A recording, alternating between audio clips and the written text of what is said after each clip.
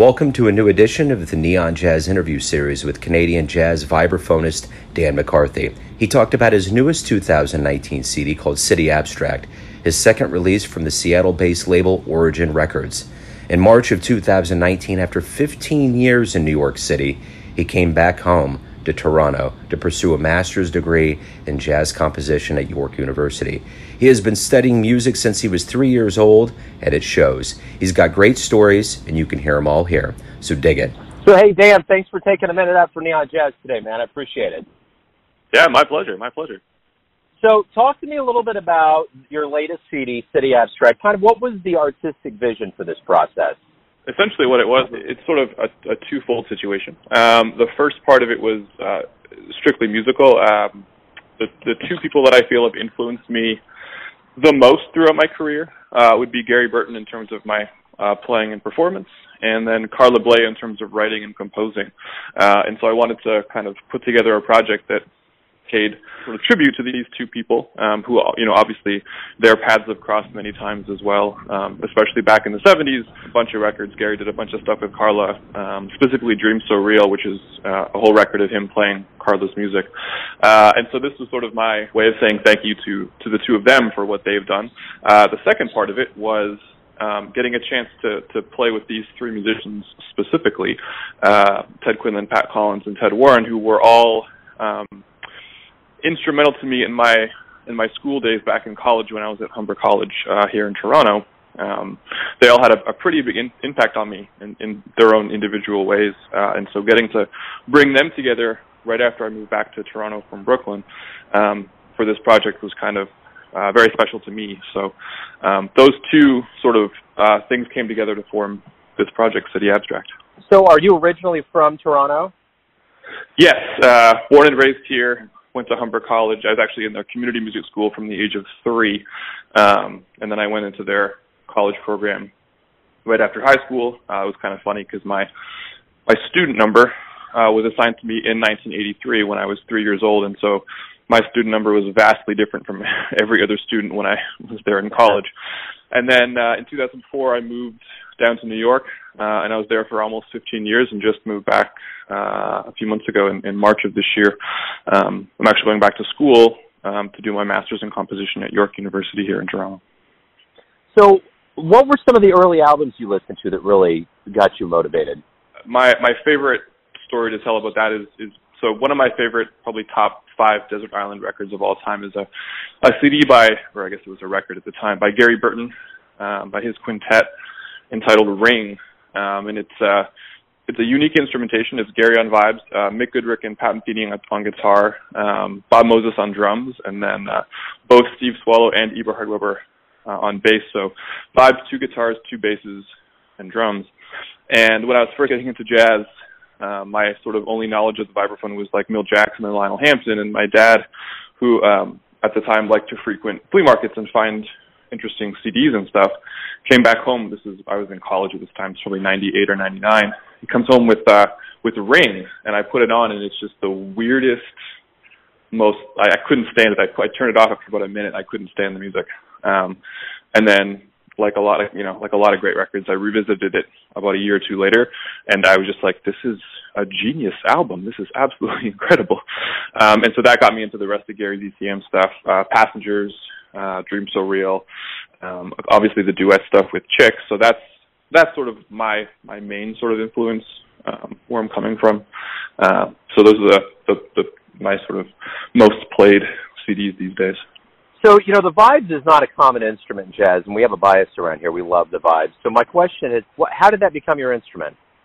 So I went to an arts high school here in Toronto, Etobicoke School of the Arts, and in my senior year of high school, it's a art school, so you have to audition to get in. All the percussion majors, each year you're required to be in percussion ensemble, which was, just sort of a fun thing, but I was, in my senior year, I was late on the first day. They were assigning all the parts, and of course all the fun parts like drum set, timbales, congos, bongos, everything was taken except the one melody instrument, which was the vibes, and I was pretty upset because I wanted to play the drums, but very quickly found that I really enjoyed it. I really enjoyed learning the harmony side of music, which I hadn't really kind of dove into, and throughout that year I really wanted to do nothing except practice vibes. And so then at the end of that year, I auditioned for Humber, both on drums and vibes.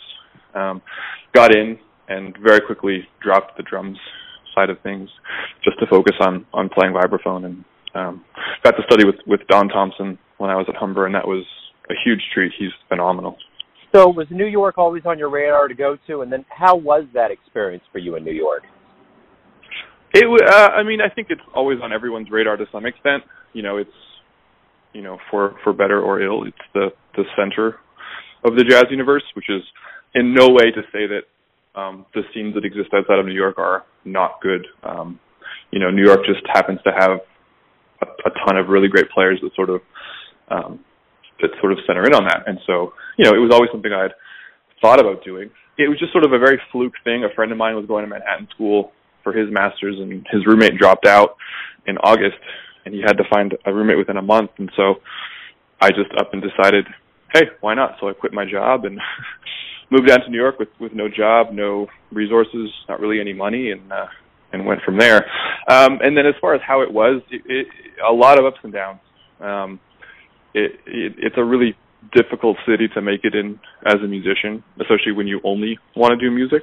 I got jobs, ended up bartending for about 10 years while I was there, which allowed me to really kind of do the music thing. But it's tough. It's a really tough city. But it can be very inspiring when you pick any night of the week to go out and you can see world-class musicians. So was it relieving to come back home to Toronto, and has your style of play or maybe being more relaxed, does that help you? I was down there for about 15 years. After about 10 years, it started to kind of lose its luster. I was, kind of ready to move back home. All my family's here and all that stuff. My wife and I had a kid, and that was sort of the final push that we needed to get back to family and stuff. And so getting back here, I definitely feel like it's a little more relaxed, and I can kind of just play.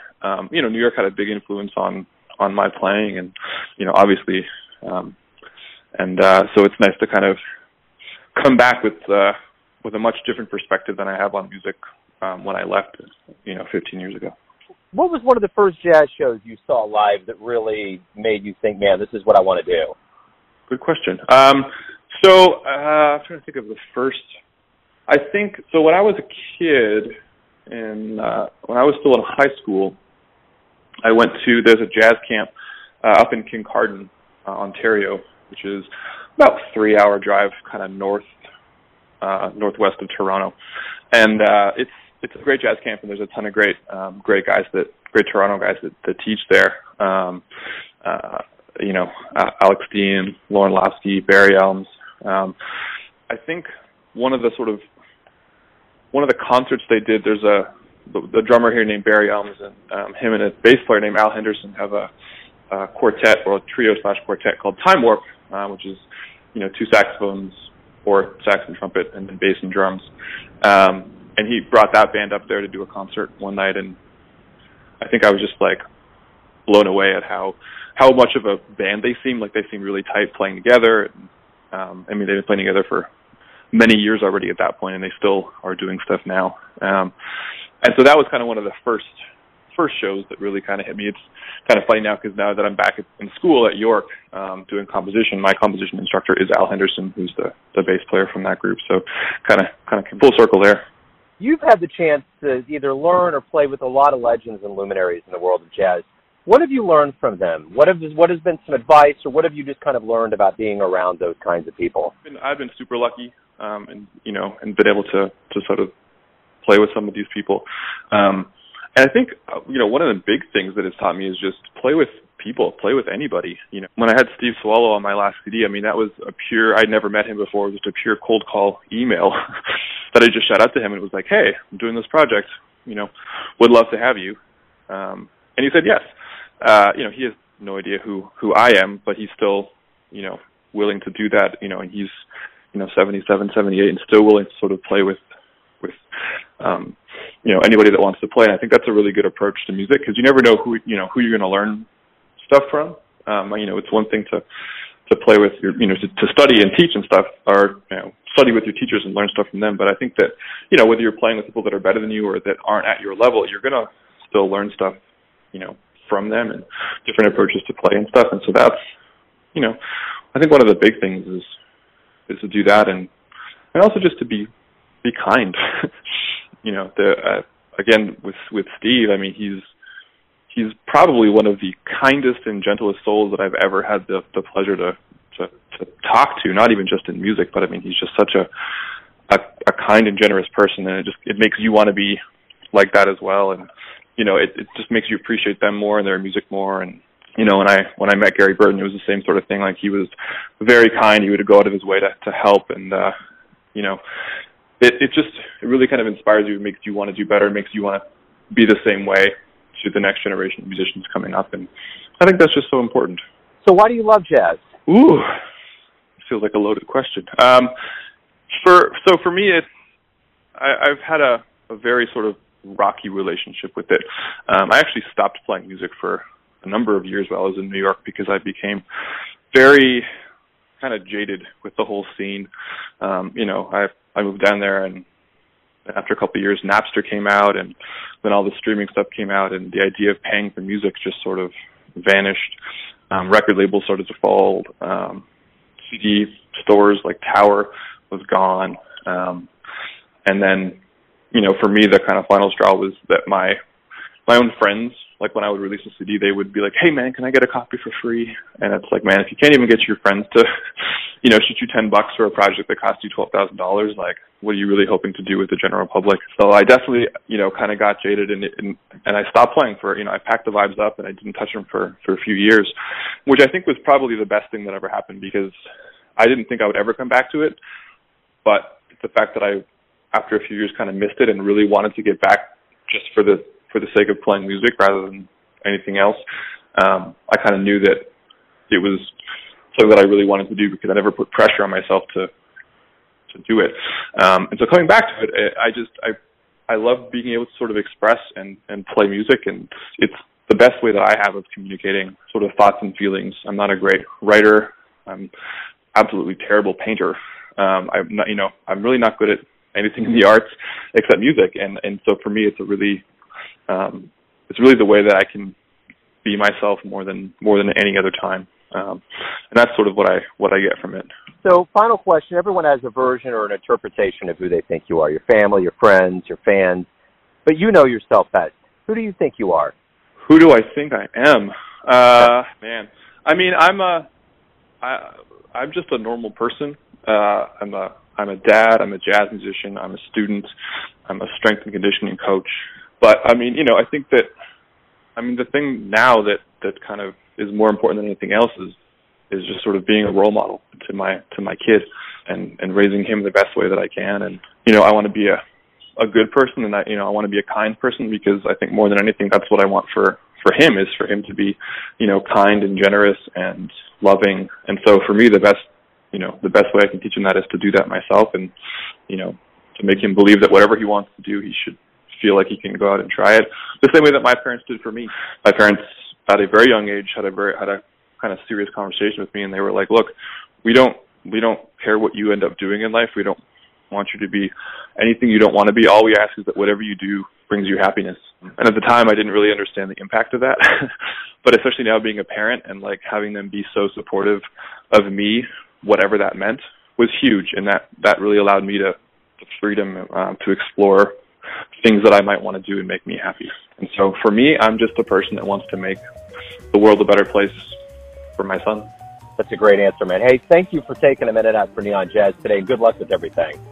Hey, my pleasure, man. Thank you so much. I appreciate it. Thanks for listening and tuning in to another Neon Jazz interview, where we give you a bit of insight into the finest cats in Canada, Kansas City, and spots all over the world, giving fans all that jazz. And thanks to Dan for his time, music, and cool. If you want to hear more interviews, go to Famous Interviews with Joe Domino on the iTunes Store.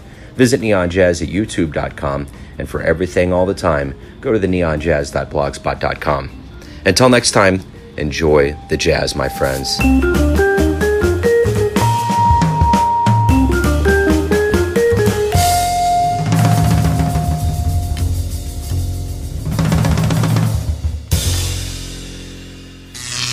Neon Jazz.